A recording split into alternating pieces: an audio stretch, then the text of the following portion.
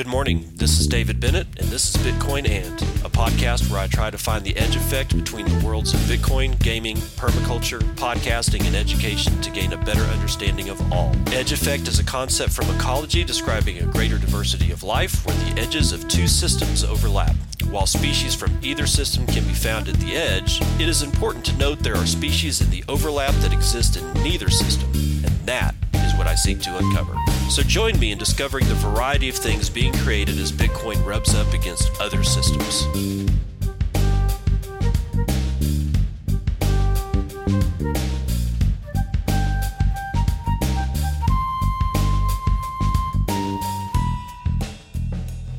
It is 9:43 a.m. Central Standard Time. It's the 27th of January, 2020. This is episode 187 of Bitcoin And the trust chain has been stolen for a fourth time.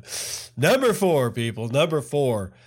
And I think we're well over $100 worth of Satoshis on that one at this point. Let's go ahead and, actually first, let me do just a little bit of community stuff here. Where's my thing here? Oh yes, my own announcement. I have an announcement. I have an impersonator on Telegram going under @BENND77 because I did not take that name when I got on Telegram for some reason. It's, name selection when you're getting on a new platform is kind of odd, but I didn't take that. It was a long time ago when I selected my name, but so now there is somebody running around running a scam under my Twitter handle, but not on Twitter. They are on Telegram. A couple of people, actually, 2 or 3 people reached out to me yesterday afternoon, said it was happening. I looked into it, and sure enough, there's a guy running around, running a scam. It doesn't matter what the scam is. He's trying to ask you for your Bitcoin. Do not, under any circumstances, give that guy any of your Bitcoin. Don't do it. Just don't. I don't ask people. I don't tell people that I'm going to go trading on leverage and then ask them to help me fund that trade. That's just stupid. Okay. Nobody should be doing that. And everybody who gets a message, whether it's from my Telegram doppelganger or not, that suggests that you give them your BTC, nope, don't do it. If you want to tip me and give me Satoshis, you can always find my Tippin' Me page on my profile on my Twitter account, which is @BENND77, but under no circumstances, do you part with your BTC. Because some dude on Telegram says that they need to do a trade. Just, God, please don't. Okay, now we're getting into Torchlight. All right. So, Hodl and Not tweeted out, let's see, when was this? Early this morning, 6:30 this morning. He says, the LN Trust Chain 2 torch just got stolen for the 4th time. And for the 4th time, the person that sent it to the thief has decided to keep it going out of his own pocket. Big love to crypto 49ers. The torch is hard to extinguish, but more due diligence is needed on recipients. Yes.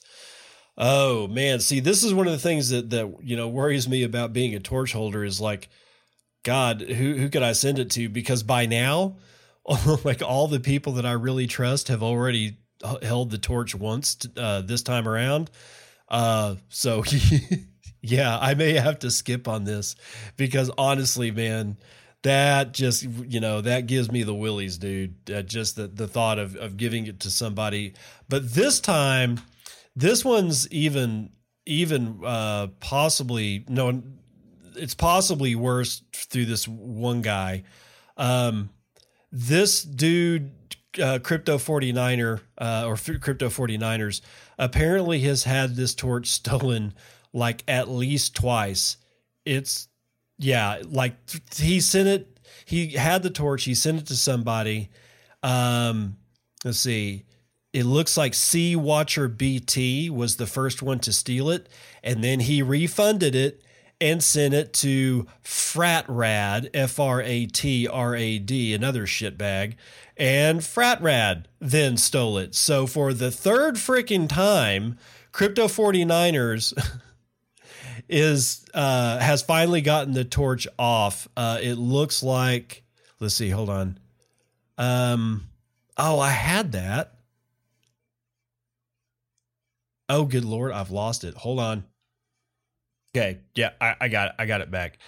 Crypto 49ers about 20 minutes ago says, after a nightmare of 14 hours and 2 thefts by Fratrad and Sea Watcher BT, the torch goes to @StephenWoodGo. That would be @StephenWoodGo, all one word.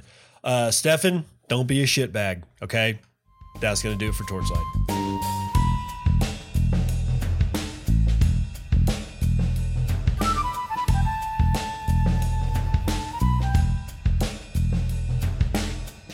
Vital statistics out of bitinfocharts.com. We have apparently erased our losses last week. We are back at 8,788.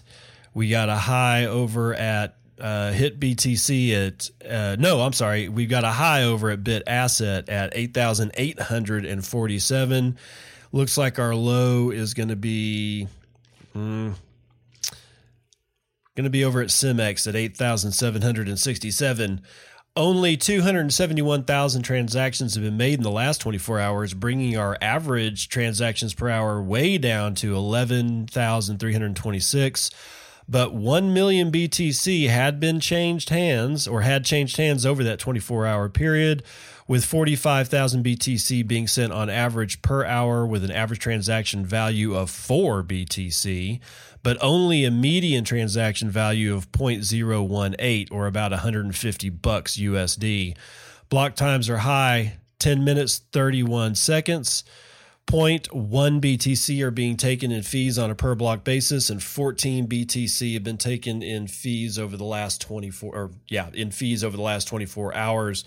Hash rate took a precipitous nosedive, a 10% drop, but we're still at 105 exahashes per second, so I'm not worried. Last commit to the Bitcoin repository was sometime yesterday. Ethereum is at 170, Bcash is at 373, BSV is at 298, Litecoin is at 60, Ethereum Classic is at $10.55, y'all. Dogecoin has crawled its way back to 0.0024 with 28,000 transactions in the last 24 hours. It beats Litecoin. That's its usual pummeling partner at this point. Hash rate, I'm showing on my node a hash rate of 103 exahashes per second. I've got, the mempool is packed, guys. There's 18 megabytes, representing 12,000 unconfirmed transactions. All of the blocks are full, like 99% full. Ooh, I've got one here that is 100% full. It has, let's see what its complete size is. 1.1. Oh, it's full with the weight at its WU component is 3,998,762. Lightning, we've got 11,173 nodes. We have 36,000 channels, and we have 885 BTC in liquidity in the network. That's about $7.7 million. We had 13 new nodes come online in the past 24 hours and 117 brand new channels come online, but that is actually a 25.95% drop over the last 24 hours in channel additions. That's going to do it for your vitals.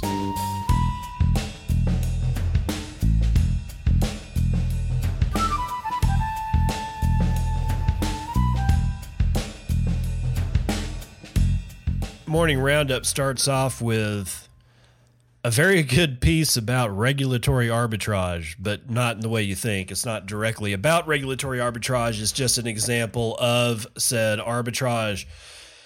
CoinDesk's Patty Baker writing sometime this morning, over 1,000 Bitcoin miners granted licenses in Iran.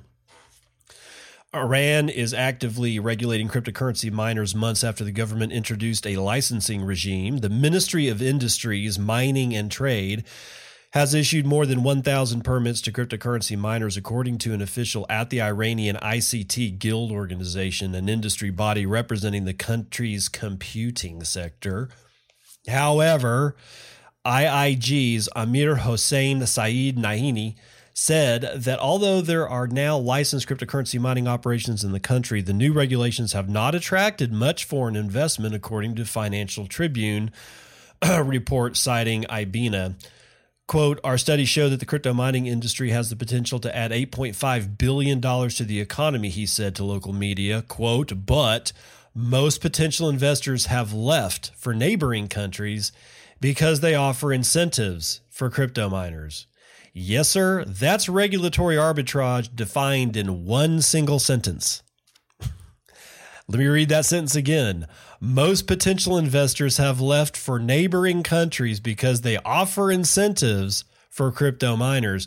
The Iranian mining industry has grown significantly in recent years, with many operators attracted to the country because of state-subsidized electricity tariffs. Some of the most popular online Iranian crypto mining channels have thousands of members. In 2019, the Iranian government proposed legislation that would officially recognize cryptocurrency mining as a legitimate business activity. Under a draft proposal, operators have to submit detailed information about their mining activities in return for a license that would need to be renewed on a yearly basis. The licensing regime, which received formal approval from the Ministry of Industry, Mine and Trade last summer, only applies to mining farms with equipment that consumes more than 30 kilowatts of electricity, shutting out smaller household operations. Prior to the licensing system, some mining operators told CoinDesk they operated with a climate of fear as the penalties for non-compliance were high. Can't imagine. Those caught were likely to face fines, the confiscation of their equipment, and even jail time. Some said they felt forced to consider moving to neighboring countries. Last June, officials confiscated more than 1,000 mining rigs from two operators after the government blamed a sudden 7% surge in electricity consumption on the mining industry. Yeah, so this is regulatory arbitrage. This is a really good example of it. If you are a country and you decide to just over-regulate, and there are places that have less regulation and are more open to whatever industry you're trying to get into, you very well may go there. And as we're seeing in Iran, people are. So your loss is another country's gains.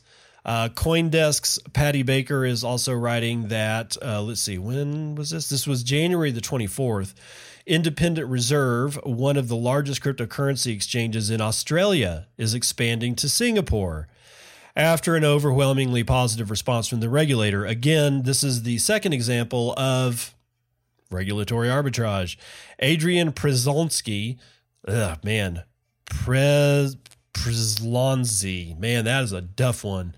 Just call him Adrian. CEO and founder of Sydney-based exchange announced on Friday it had expanded its trading services to users in Singapore, saying in a statement that his team, quote, felt the time was right to make this move, end quote. Adrian referenced a number of positive moves by Singaporean regulators as part of his reasoning.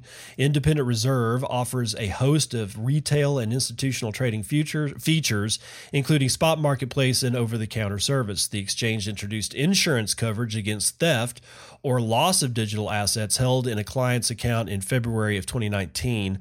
Established in 2013, Independent Reserve claims that it has more than 120,000 customers and 8,000 self-managed super funds, a private superannuation of fund operated by its members and regulated by Australian law. Singapore adopted an open arms approach to cryptocurrency regulation when the Monetary Authority of Singapore, the country's de facto central bank and financial regulator, created a legal framework, the 2019 Payment Services Act, that effectively brought all cryptocurrency payment providers under its jurisdiction. The Payment Services Act was one of the main factors that influenced the Independent Reserve's decision to move to Singapore, according to Adrian. Quote, having worked closely with Australian regulators and as the only Australian exchange to have insurance on crypto assets, the response we've received so far from the Singapore market has been overwhelmingly positive, Adrian said. A number of other exchanges attracted to Singapore's regulatory regime also have expressed an interest in moving to the country. Binance announced plans to set up a new fiat crypto exchange in the country last year. A group of ex-Morgan Stanley bankers launched a crypto derivatives exchange in December after MAS published a proposal to regulate these types of financial products. New Singapore users will now have access to an institutional trading platform for cryptocurrencies, including Bitcoin, Ether, Litecoin, and Ripple. Singaporean dollar trading pairs will be integrated into its platform and will operate as a wholly separate entity from the Australian-based platform. Independent Reserve confirmed. So, yet another one where, if you're, don't put yourself in a position to lose out, countries, because at one point or another, you're just going to regulate and regulate until somebody just gets their fill and they're going to take their football and they're going to go home. That's what's going to happen. Daily Hodl staff is writing sometime yesterday, NASDAQ is looking at Bitcoin futures, says CEO Adina Friedman. Adina Friedman, CEO of NASDAQ, the world's second largest second largest stock exchange, confirms that the company is considering launching Bitcoin futures with an unnamed business partner. Quote, we have been working with the industry and with a great partner to look at whether or not it's the right thing for us to do. And I think that we're still evaluating that. We've been talking with the industry to say, is this something unique? We already have 2 Bitcoin futures out there. If you're going to create a product, you want to know that people are going to use it and use it differently than how it's being used today. The second thing is we'd have to self-certify as a futures exchange for this, and we would use our NFX license to do that, but we have to make sure from a risk management perspective we are fully prepared, and those are the 2 things we're still working on, end quote, Adrian said in the Adina said in the interview. Friedman believes that the broader outlook will include cryptocurrencies. Quote, I would say our view is that digital currencies and cryptocurrencies will have a role in the global economy. The question is, will they mature to a state that really is used for the transfer of goods? But in the meantime, I think that there's certainly a lot of demand out there for that indicative price and that ability to trade it. It's just a matter of, can we create a construct that's unique enough and different from what's already there, end quote. The first euro-denominated Bitcoin exchange-traded note, Bitcoin Tracker EUR, was launched on NASDAQ Nordic in October of 2015. NASDAQ Nordic also trades an Ethereum ETN. As for a new product, Friedman's update is the latest in a series of confirmations. Bloomberg reported in November of 2018 that NASDAQ sources confirmed the company was looking into launching BTC futures. So everybody's piling into the futures game, I guess. Over 700 blockchain firms founded this month in China. Over 26,000 in operation. Adrian Smunsky writing for Cointelegraph sometime this morning. Chinese entrepreneurs registered 714 blockchain firms in China this month, resulting in a total of 26,089 such companies operating in the country. God, this shitcoinery. According to cryptocurrency data firm Longhash, on January the 26th, the total number of blockchain firms registered in China is 79,556, while 57,257 Chinese blockchain firms also lost their legal status and had their licenses revoked. From 2009 to 17, the annual number of founded blockchain firms remains relatively static before a notable jump upward in 2018.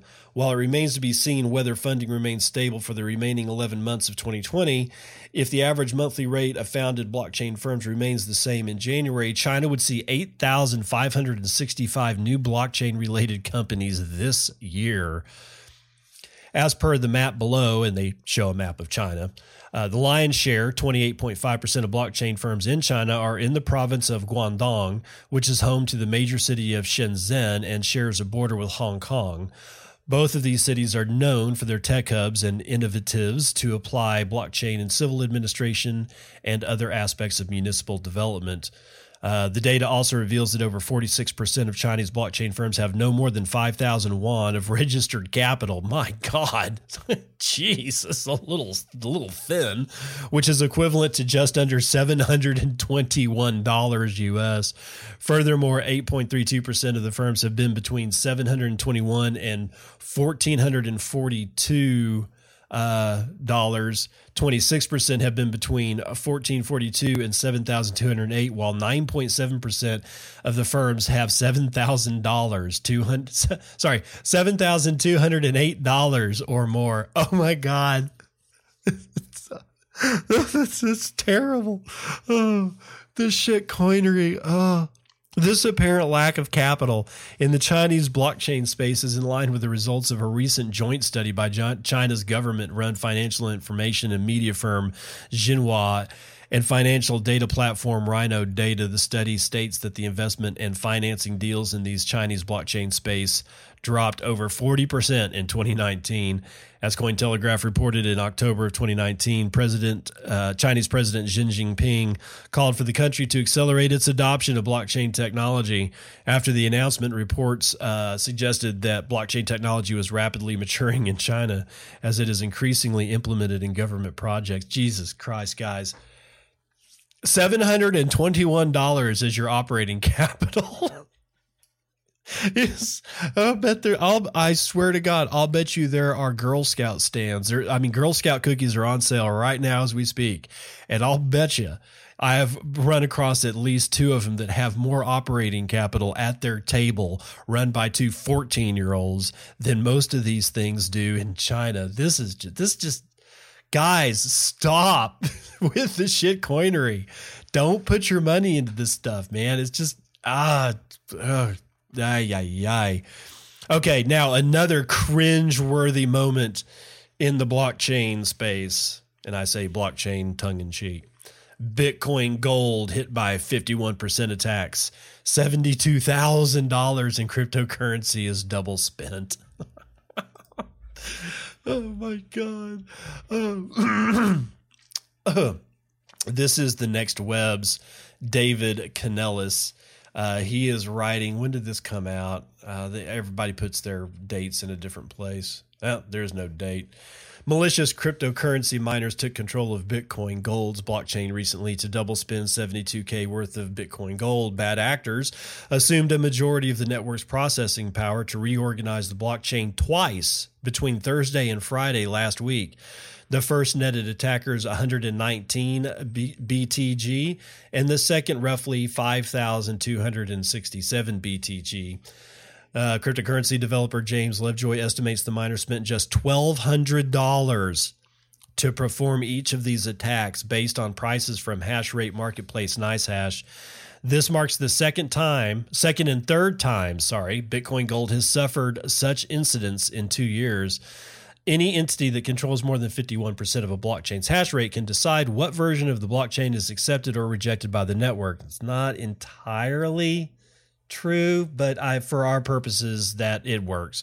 These scenarios also allow for double spending, attacks that initiate a transaction with intent to quickly reverse it by reorganizing the blockchain so that they can spend their original cryptocurrency again. What results is a third party accepting the original transaction, and the network returns the cryptocurrency spent to the attacker, essentially allowing their funds to be used twice.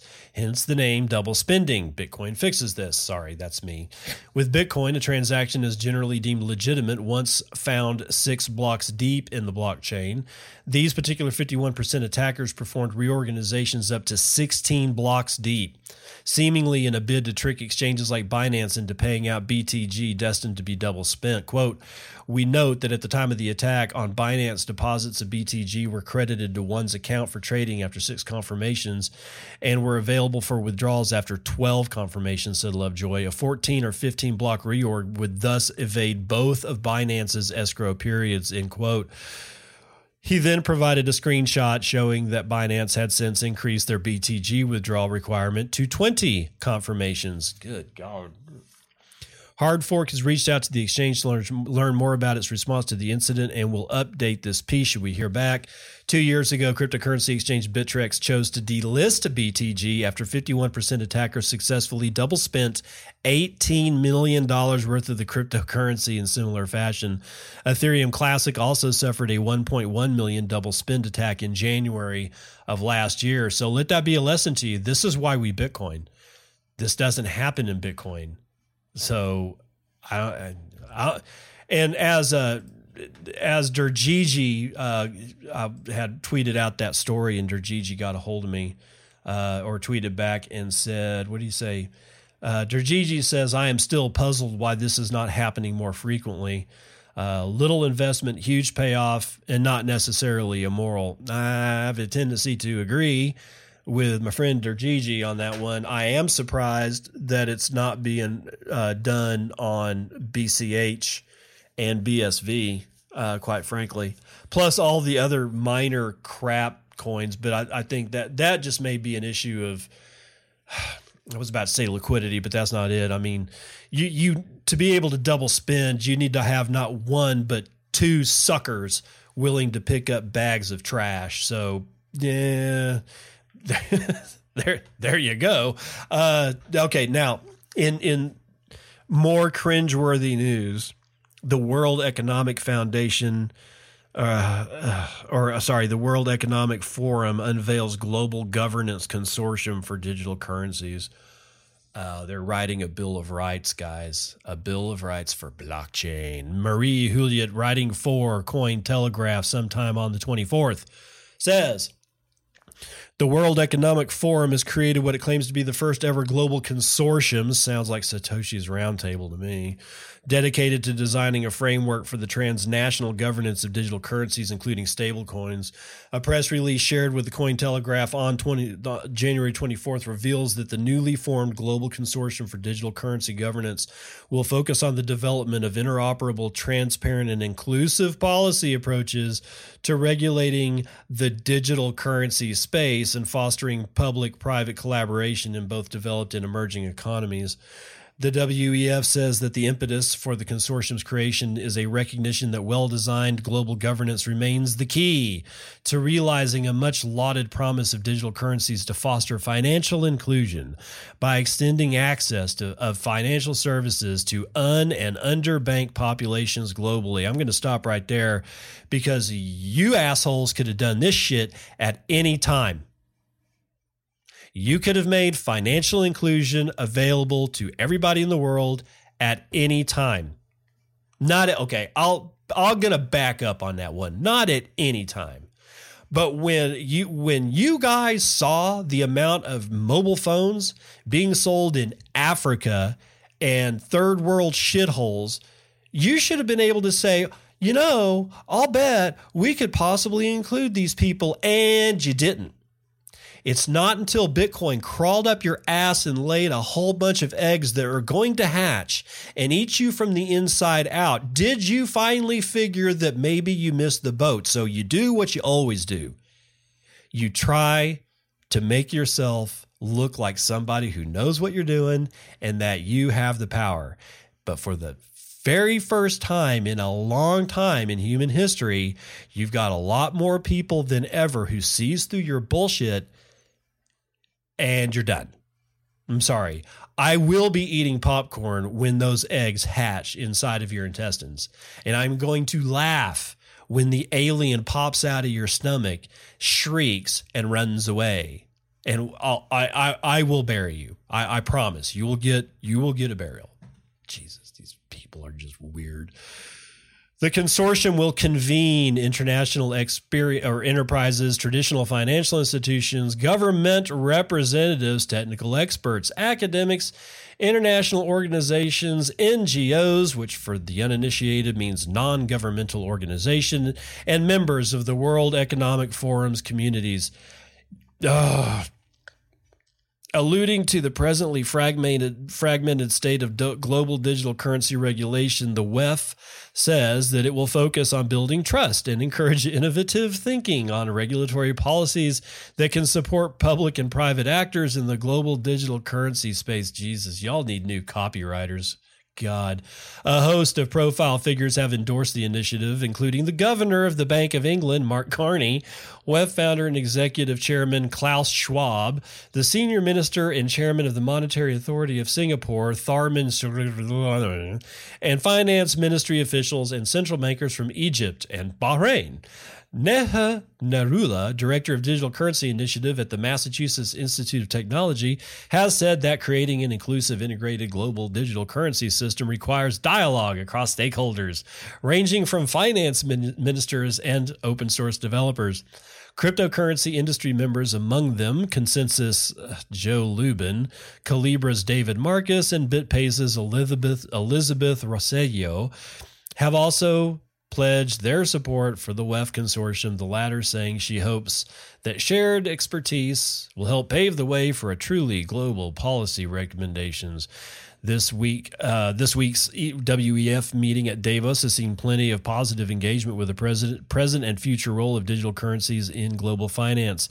On the 22nd, the WEF and several major banks released a central bank digital currency policymaker toolkit tailored to fostering further study of three categories of CDBC development: retail, wholesale, and hybrid. Okay, so that's going to do it for that, but that's not going to do it for my commentary. The entire piece is riddled with whole paragraphs of corp speak. It's a pamphlet is what this is. And also what this particular story didn't really get into was the whole drafting of a cryptocurrency Bill of Rights by these individuals. And let me again to remind you, these individuals are the following: traditional finance institutions, government representatives, technical, quote, experts, academics, international organizations, non-governmental organizations, and member of the World Economic Forum's communities. What does that sound like? That sounds like everything we already have. And they already fucked all that up. We got one chance to get out of this. We really do. We've got a good smoking chance to be able to at least get enough people out that it's, gonna matter. Will Bitcoin crush all this? I don't know, man. This crap is so entrenched in the majority of humanity's brains that this is the scene in Matrix where Neo and Morpheus are walking down the street while they're in the training matrix.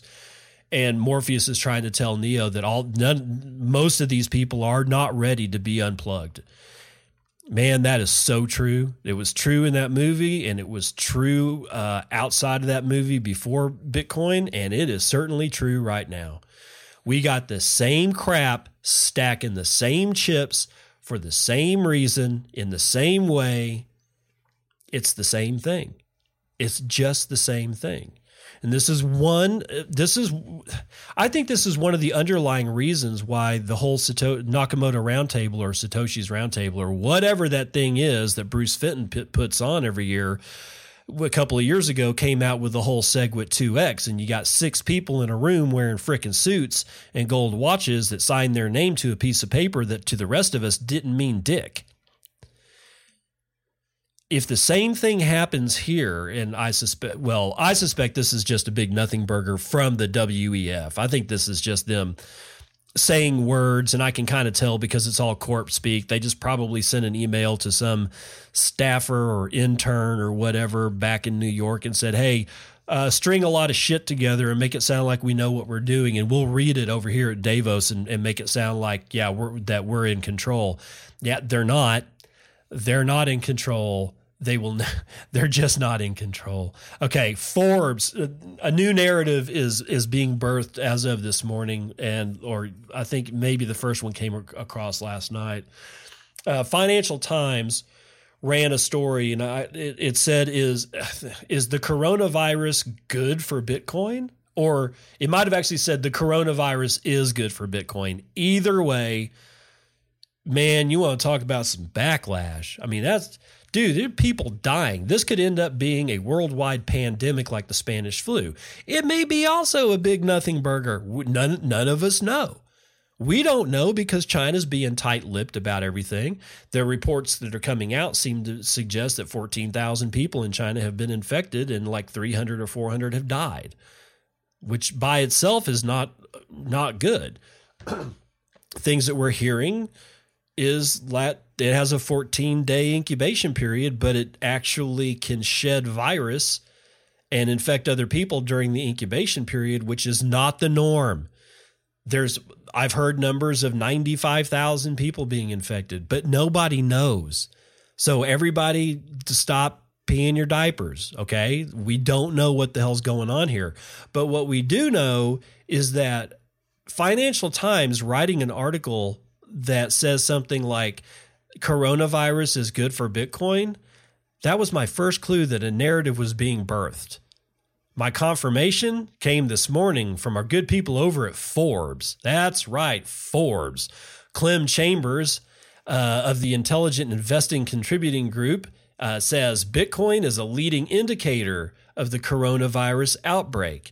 Now, while that headline doesn't say that it's good for Bitcoin, it's still including Bitcoin in the narrative. That's how narratives are formed. Okay, so let's see I can't read the Financial Times because I don't have a subscription to it, and I never will ever give them a dime of my money, especially after this. This is just ridiculous. But Forbes is saying, or rather, Clem Chambers writing for Forbes says, I have maintained for a long time now that China is a very significant driver of Bitcoin.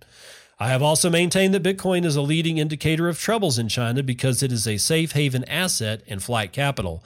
I have repeated the assertion that you can't easily fly out of a country with cash or gold, and for countries with capital controls, BTC is the only way to get out of town with significant amounts of capital. Like it or not, the people are never the first to know when trouble is brewing. That is the whole reason, quote, insider information is illegal to act upon. The first to know in these emergency situations are the first to act. So if you were a rich Chinese person and you heard about this outbreak, what would you do? You would certainly consider packing the family off for a bit of a holiday. You might stick around to look after the business, but you would definitely get your loved ones out. You see this in the Riviera. The Russian oligarchs keep their families safe in France while they ply their trades in Moscow. Who would not want to do the same in that situation? However, you have to fund a long stay abroad, and the best way to go, unless you are very well prepared, is to grab some Bitcoin, because once you have those crypto wallet keys, the money is anywhere you want it. You might also buy it as a hedge against the worst. The coronavirus outbreak started in early December, so let's take a look at Bitcoin, and then he gives a Bitcoin price chart, of course, because TA. Remember, we are not looking to the future. We are looking to the past, a past where things are happening before we know about them. Bitcoin's recent rally aligns with the assumption that Chinese demand for Bitcoin because of the coronavirus has driven the price. However, what are we looking for? We are looking for an early signal that things are going to blow over or get worse, and I believe you can look at Bitcoin as that temperature. Oh, Jesus. As such, the chart suggests that situation is stabilizing, but of course it cannot predict the future, only the current situation. With the media screaming plague at the top of his toxic voice, the stock market could well take a tumble, but unless BTC shoots above 10,000 and heads for the moon, I will be holding and looking to buy. I wrote a fiction novel about global plague called The First Horseman, so I am pre-sensitized to think the worst. But people on the ground will know what is really going on and will react like rational economic actors. If they think the game is up, the word will spread far faster than the infection, and BTC as an instrument, or is the instrument that will react sharply and send up the cell flare and have me pulling up my drawbridge. I think we are going to get a buying opportunity in the market, not a global catastrophe, but that's simply a barely informed guess. Instead, I believe Bitcoin will provide an early warning of good or bad news, and we will have a reasonably clear picture one way or the other within 10 days. As such, I'm going to be watching the Bitcoin price like a hawk. Okay. No. It's not that I don't think Clem isn't right. It's just, dude, man, no. you're involving yourself into a narrative that's being wrapped up. As to why the narrative, well, it's always supposed to be bad for Bitcoin. At one point or another, this narrative will be spun up. Clem may be right. Bitcoin heads to the moon, and then the narrative will morph or mutate, as the pun intended, into the following, and that would be Bitcoin caused coronavirus. I know that sounds stupid. It sounds stupid. It is. It's a stupid statement to make, but somehow, some way, if we see above 10,000 and the coronavirus still, keeps on going, somehow humans in their irrational ways of doing things will be able to point to Bitcoin as a possible cause somehow. Not that and they'll be smart enough to know that Bitcoin can't directly cause a virus, but maybe things were not stopped in time because oligarchs saw it as a way to make a shit ton of money because they were feeding on fear, and that fear was causing the Bitcoin price to spike. And oh my God, we're all Nazis. I would not put it past them, man. I really wouldn't. But shame on both Forbes and Financial Times for including Bitcoin into a narrative of the coronavirus. Shame on you, shame on you, shame on you. Say that all day long. Digital currency cannot be private, warns Bank of France governor. This is Decrypt.co's Daniel Phillips. Last Saturday, Francois Villeroy de Galhou, governor of the Bank of France, clarified his stance on crypto assets, joining the growing number of policymakers who believe that cryptocurrencies should only be issued by central banks. Although Villeroy acknowledges the potential utility of cryptocurrency in cash transactions, he does not believe that private entities should be at the helm. Quote, "Currency cannot be private. Money is a public good of sovereignty," said Villeroy. He further clarified his opinion in an interview with French news outlet France Inter, noting that cash usage has declined in many European nations and that digital alternatives could be a desirable alternative, particularly in Northern Europe. Quote, "In some Northern European countries, notably Sweden and the Netherlands, the use of banknotes is falling extremely quickly. They are wondering whether we need to give citizens the right to digital money that is no longer a physical banknote, but which has the same quality, notably the security of a central bank," Villeroy told France Inter.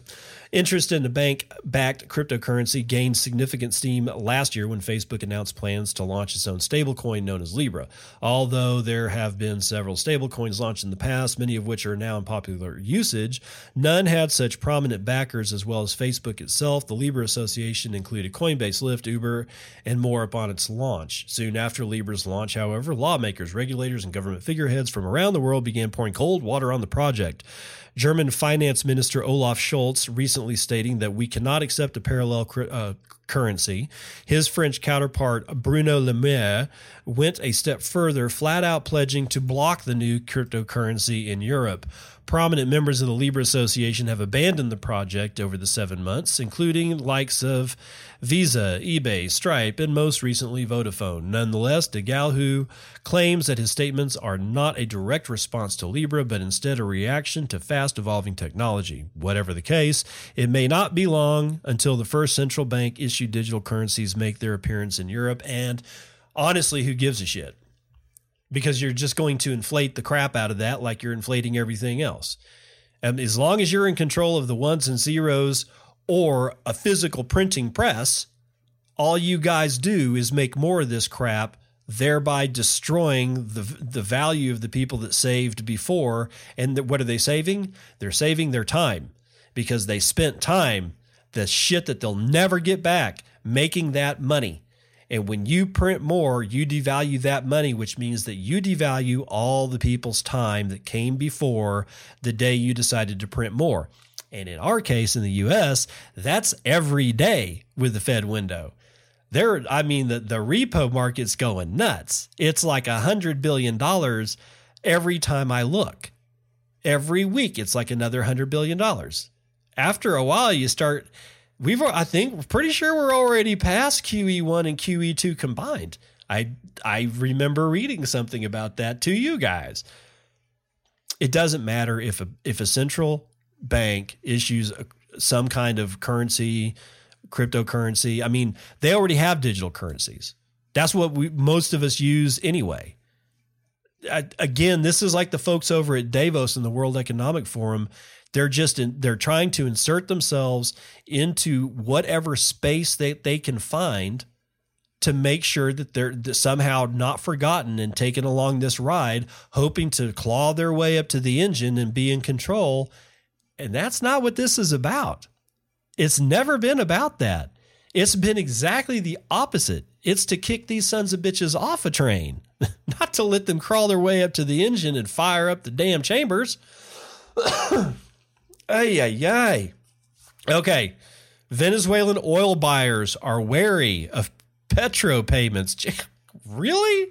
Brave New Coins' Alex Lilatcher is writing sometime on the 25th of January. Venezuela's petro digital currency remains mired in controversy. To add to the country's economic worries, some oil buyers have reportedly halted purchases in fear of violating U.S. sanctions. Since Venezuela's President Nicolas Maduro officially announced the petro, it has been mired in controversy. To add to the country's economic worries and the bumpy petro adoption, some oil buyers have reported halted purchasing in fear of violating U.S. sanctions. Oil is Venezuela's largest export good and one of the country's few economic lifelines. However, since the Venezuelan government announced that port fees have to be paid in the country's controversial digital currency, the petro, some oil buyers have halted purchases. Over 1 million barrels of oil have been put on hold after the government announced the change in payment policy for specific maritime fees, according to a report by Bloomberg. In light of the U.S. sanctions against the use of petro cryptocurrency, some of Venezuela's oil customers have put the brakes on purchases. Introduced in early 2018 to circumvent the United States sanctions that have hit the country's already shaken economy hard, the government-issued digital coin is supposed to be backed by the country's oil and mineral reserves. I have ordered the emission of 100 million petros with the legal sustenance of Venezuela's certified and legalized oil wealth. Every petro will be equal in value to Venezuela's oil barrel, President Maduro stated. Now, I'm going to hold up and stop and remind you guys that I was on Friday, I was on This Week in Bitcoin with Adam Meister, Gigi, and Mauricio of Leaden. And Mauricio from Leaden reminded me that at first the whole narrative, because I had mentioned that the whole thing with the petro was that it was backed by oil reserves that were in the ground. He reminded me that narrative has changed a couple of times since that first release. And now it's any commodity that the government of Venezuela deems fit is going to be the backer of the petro. But still, in this particular case, we still have the original narrative going on that it is about their oil reserves. So think about that. Those oil reserves, people, they're not easy to get to. It's really heavy oil. It's not easy to pull. Even if you get to it, it's not easy to pull out of the ground. All right. So anyway, let's see. Over 1 million barrels of oil have been put on hold after the government announced the change in its payment policy. Okay. So, however, the government has never made the effort to prove that the value of the petro is backed by anything. Instead, the government is focused on promoting the new digital currency with banners and other forms of advertising across the country. Sounds like a shitcoin. The average person on the street, however, has reportedly not adopted the new digital currency and struggles to understand where to purchase it. International oil buyers generally use local shipping agents when dealing in Venezuela to handle port fees. Buyers would, therefore, not be directly involved with petro transactions. However, according to Bloomberg, at least one international company has included a clause in its contract with a local shipping agent preventing them from dealing in the new state-backed digital currency as a result of the U.S. sanctions. Most international oil buyers no longer pay Venezuela in cash. Instead, they either swap oil for other commodities such as diesel or gas, or they receive oil as payments for outstanding debts. President Maduro does not want to stop at port fees with his petro adventure. Early this month, he told Venezuelan newspaper El Nacional, "We will sell Venezuelan oil in exchange for petros. We have already signed contracts for the sale of oil, steel, iron, and aluminum, and we will sell part of the gold for petros." He also stated that the government has successfully introduced the digital currency into the lives of Venezuelan families, according to a report by TASS. In light of the severe lack of trust in the Maduro government and its digital currency, it is unlikely that the petro will succeed as a currency for international trade. Nonetheless, it offers some interesting insight into how government-backed digital currencies could function in the real world. So that's it for that. But I'm going to actually also include in that last sentence how they can function in the real world or have a gun put to its head and have its brains blown out, because that's what happened here. That this whole thing with this sentence right here, at least one international company has included a clause in its contract with the local shipping agent preventing them from dealing in the new state-backed digital currency. Okay, so it's not a contract with the government. Okay, it's a contract with the people that are in the middle, right? It's like private companies. So this international company has told this private company, who's basically standing as the middleman to be able to get the oil onto the ship, that they're just not going to allow them, that private company, to deal in their country's new state mandated currency. That is a hell of a twist right there. And of all the people that are just getting hosed to death by this entire thing, is that guy in the middle. He's like, dude, I can't do business with this company because they're giving me the finger. I can't use the petro. You guys are telling me I have to use the petro. What the hell am I going to do?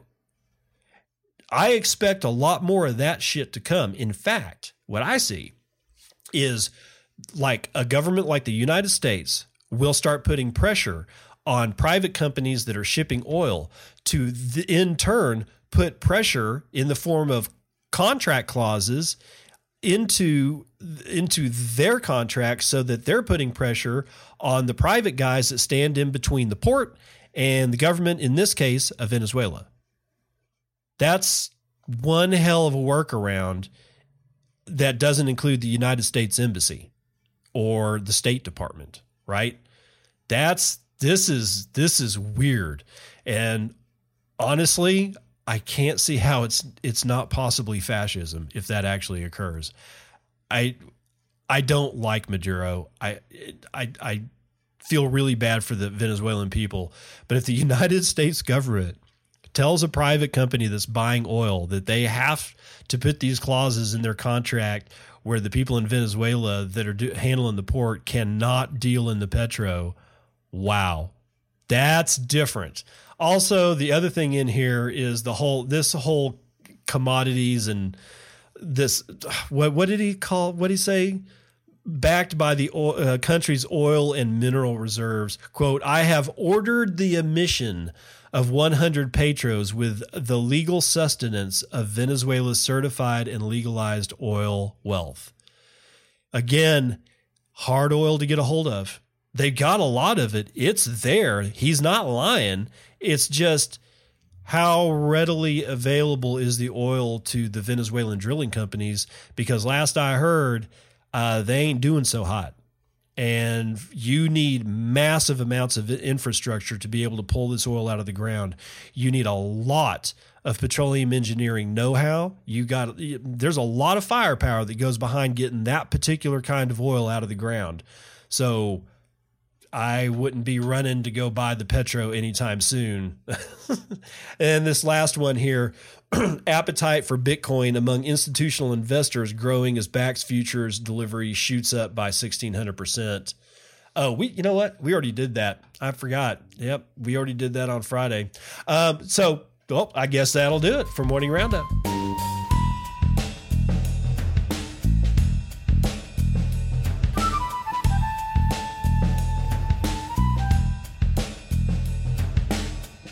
All right, since we all apparently, according to the World Economic Forum and all the powers that be, are suffering under some kind of grand illusion, well, I figured we'd play that song from Styx.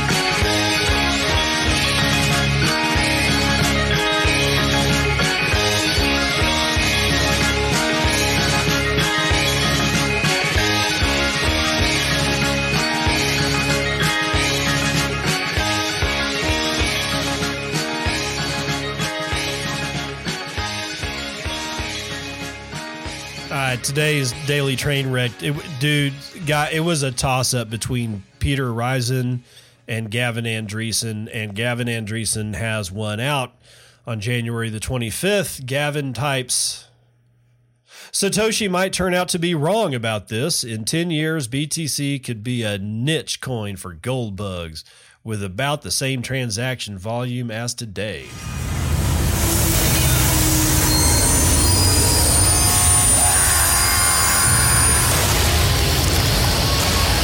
the saddest thing about this tweet is the fact that Hive has him listed as number 10 for Bitcoin influencers. Number freaking 10.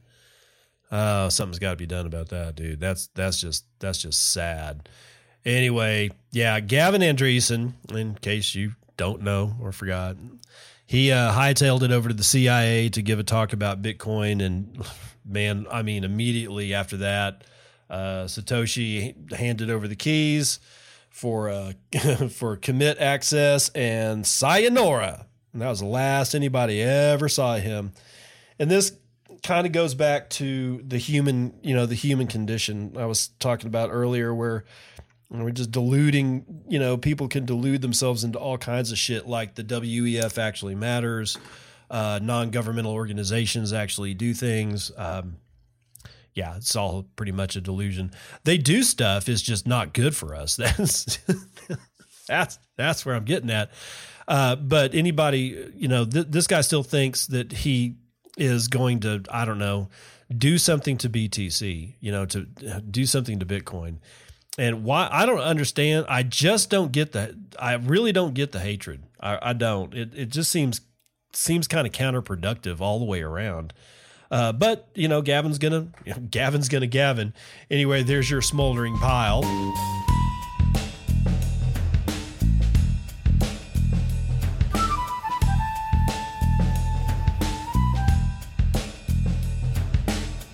All right, so Dad says jokes yet again. Hi, I'm Buzz Aldrin, second person to step on the moon. Kneel before me. Get it?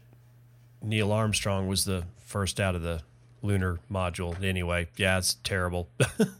So here we are. It's Monday, the beginning of yet another week. Another grand and glorious week. We shall see what's going to happen. So in the time that I've recorded this episode, it is now 10:51 Central Standard Time. I'm about to lock this up, but I figured I'll just go ahead and give you the price again. We got Bitcoin at 8,785. So we've had an increase since I started recording.